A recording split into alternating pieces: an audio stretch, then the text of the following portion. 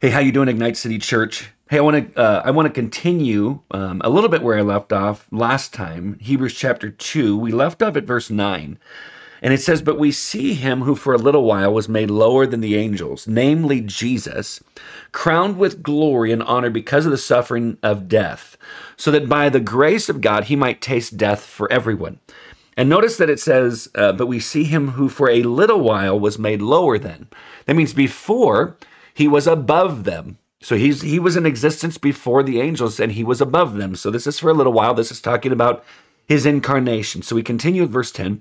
"For it was fitting that he, for whom and by whom all things exist, in bringing many sons to glory, should make the founder of their salvation perfect through suffering." So the Father, by whom all things exist, in bringing many sons to glory, should make Jesus, who is the founder of their salvation, perfect through suffering. So there's this process that Jesus went through, that he learned things through suffering when he was human. Verse 11, "For he who sanctifies and those who are sanctified all have one source. That is why he is not ashamed to call them brothers." And then I want us to jump down to verse 14. Because when we get to verse 18, this is the part that just so blessed my heart this morning. Verse 14, "Since therefore the children share in flesh and blood, he himself likewise partook of the same things," speaking of Jesus, "that through death he might destroy the one who has the power of death, that is, the devil, and deliver all those who through fear of death were subject to lifelong slavery. For surely it is not angels that he helps, but he helps the offspring of Abraham." And that'd be Abraham. Everyone who's reading this, who have a background, who are Israelites. They're Israel. They're part of Israel. They're Jewish people, because you'd have followers of Jesus. I mean, the writer of Hebrews is writing to Jewish Christians, and so he's connecting Abraham to them. But realize that all of us who call ourselves followers of Jesus, we're grafted in. Like we're grafted into the family of God. We are part of this. We are part of the people of God. So he continues on and he says, verse 17, "Therefore, he had to be made like his brothers in every respect, so that he might become a merciful and faithful high priest in the service of God, to make propitiation for the sins of the people." Guys, think about that. He had to be made like his brothers, us, his like brothers and sisters, us. He had to be made like humanity in every respect, so that, here's the reason, he might become a merciful and faithful high priest. Friends, we have a God who sympathizes with us in our weaknesses, because he knows our frame, according to Psalm 103. He knows our frame. He knows we're of dust. The reason he knows our frame is because he became human. Even later on in Hebrews chapter 4, it talks about the fact that he understands everything that we go through. Verse 14 of chapter 4, "Since then we have a great high priest who has passed through the heavens, Jesus, the Son of God. Let us hold fast our confession, for we do not have a high priest who is unable to sympathize with our weaknesses, but one who in every respect has been tempted as we are, yet without sin." Because of that, like he was tempted in every way, yet without sin, but he gets us. He sympathizes with our weaknesses. Because of that, verse 16 of chapter 4, "Let us then with confidence draw near to the throne of grace, that we may receive mercy and find grace to help in time of need." That moves me to verse 18 of chapter 2, where he says this, "For because he himself has suffered when tempted," and listen, "he is able to help those who are being tempted." Friends, I asked a friend of mine, this question in a text. So how do you picture, or what do you picture Jesus doing or feeling when you're tempted? I don't want us to just go with our feelings because I just made this in my imagination. I want my feelings to always be connected and grounded upon what God has revealed in his scriptures. And so I can feel something so long as it's based upon truth and not just what it is that I prefer. And so when I read this verse, what do I feel? What comes to my mind? What do I picture? Or how do I picture Jesus responding when temptation comes my way? How I picture him responding is one who is merciful. He's sympathetic because he's been tempted in every way, yet without sin. But because he himself has suffered when tempted, he is able to help. He helps those who are being tempted. Friends, when we're being tempted, Jesus is not standing in a corner looking at us in judgment.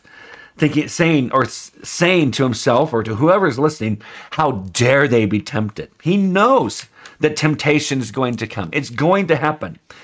Friends, he was tempted. So being tempted is not the sin. It's what do we do with the temptation?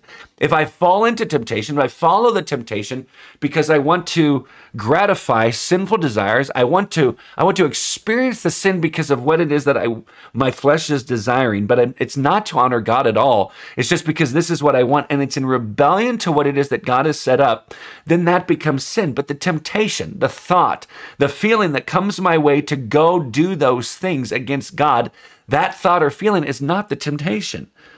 But temptation is going to come. And what is Jesus' disposition when it is that we're tempted? He wants to help. He's gone through it. He sympathizes with us in our weakness. He's gone through all the things that we would ever be tempted by and yet never sinned. And so he is what? He is able to help those who are being tempted, not who have been tempted in the past but aren't now, but everyone who is being tempted. So that's all of us. And what is Jesus wanting to do? He's wanting to help all of us. And you sit there and go, but Brian, there are temptations that they keep coming. They never stop. Friends, we go back to 1 Corinthians chapter 10. Back here at chapter 10, verse 12. Let's start verse 12 because the key one's verse 13. Therefore, let anyone who thinks that he stands take heed lest he fall. I can't walk arrogantly and think, well, because I know Jesus and because I've seen some victory in my life, I'm not going to fall. I'm awesome. I've made it. No. I think it's in context. Read 12 and 13 together. Therefore, let anyone who thinks that he stands take heed lest he fall. And he says this, no temptation has overtaken you that is not common to man. Temptation will come, and it is common to us as men and women. We're going to experience temptation. But what's the next thing it says after that? God is faithful. So we see in Hebrews that Jesus is able to help those who are being tempted. And we see here in 1 Corinthians chapter 10, verse 13, that God is faithful. And he will not let you be tempted beyond your ability, but with the temptation, he will also provide the way of escape that you may be able to endure it. In other words, he's going to help you. He's going to help us. When we're tempted, we are not sinning. When we fall into that temptation, when I decide to turn away from following Jesus and to fall into that sin, to buy into it and to accept it and to live out that temptation, that's sin. And there's always grace and mercy available. And I can always repent, but I don't take advantage of the grace of God and saying, well, I'm going to sin so I could come back. Then I can sin again. I can come back and I repent. Friends, I'm convinced that when people say those kind of things, they have that kind of mentality. It's not Jesus that they love. It's themselves. And I question at times, is it really Jesus that you've surrendered to? If a person is never pricked in heart and never convicted by sin, that's the job of the Holy Spirit. And so for a person to say, well, I never experienced conviction, guys, I think that's a telltale sign that the Holy Spirit is not in that person, and therefore they're not in right relationship with God. But for those who've given their lives to Christ, they've surrendered to the Lordship of Jesus, saying that we want to follow him. We're his disciples. We love him more than anything. And because we love him, we want to obey him and to bring him honor and glory. And there will be times where we will fall into temptation and we will experience conviction and will desire to repent in order to not go back to that, sin, but to continue to move forward by the grace of God in living lives that are set apart in order to bring honor and glory to Jesus because we deem him worthy and worth it, and we want to honor him in everything that we do. God is faithful when we are tempted, and he'll not let you be tempted beyond your ability. But with the temptation, which all of us will experience, and Jesus wants to help us through, God will also provide the way of escape that you may be able to endure it. In other words, he'll provide the help necessary. He won't let us be tempted beyond our ability but by the grace of God, by the Holy Spirit in us, he'll provide the way of escape. Show us, hey, this is a way to get out of it so you don't fall into that temptation.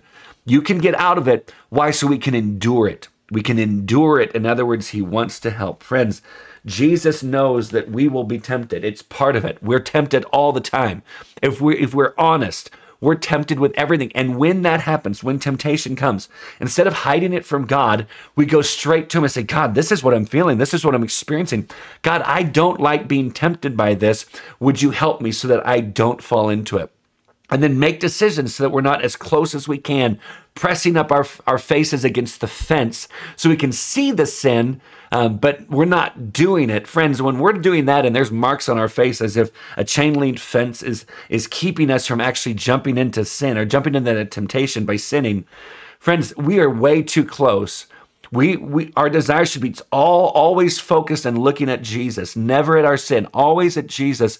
And when temptation comes, we call out to him and we say, Jesus, this is where I'm struggling, because he wants to help.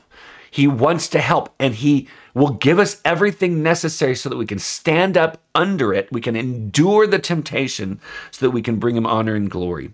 Guys, that is freeing. That is freeing. So friends, I hope that's an encouragement to you, and also a challenge that is continue to be honest before God. Confess what it is that we're dealing with. Confess the temptation that comes. And if we fall into that sin, we confess it and we repent and we want to get back and being restored into intimacy with God. Friends, let's trust in the grace of God, and let's trust him. Hey, he wants to help us because he doesn't want us to fall into sin. He doesn't want us to he doesn't want us to give into temptation, because sin is destructive and all that it brings about is death. Nothing that's good. He wants us to have life and life abundant. What a great God we serve. Jesus is so amazing. Jesus is so worth it, and I hope that you see it in that passage. Friends, I hope, like I said before, I hope this is an encouragement to you. Love you more than you know, and we'll see you later.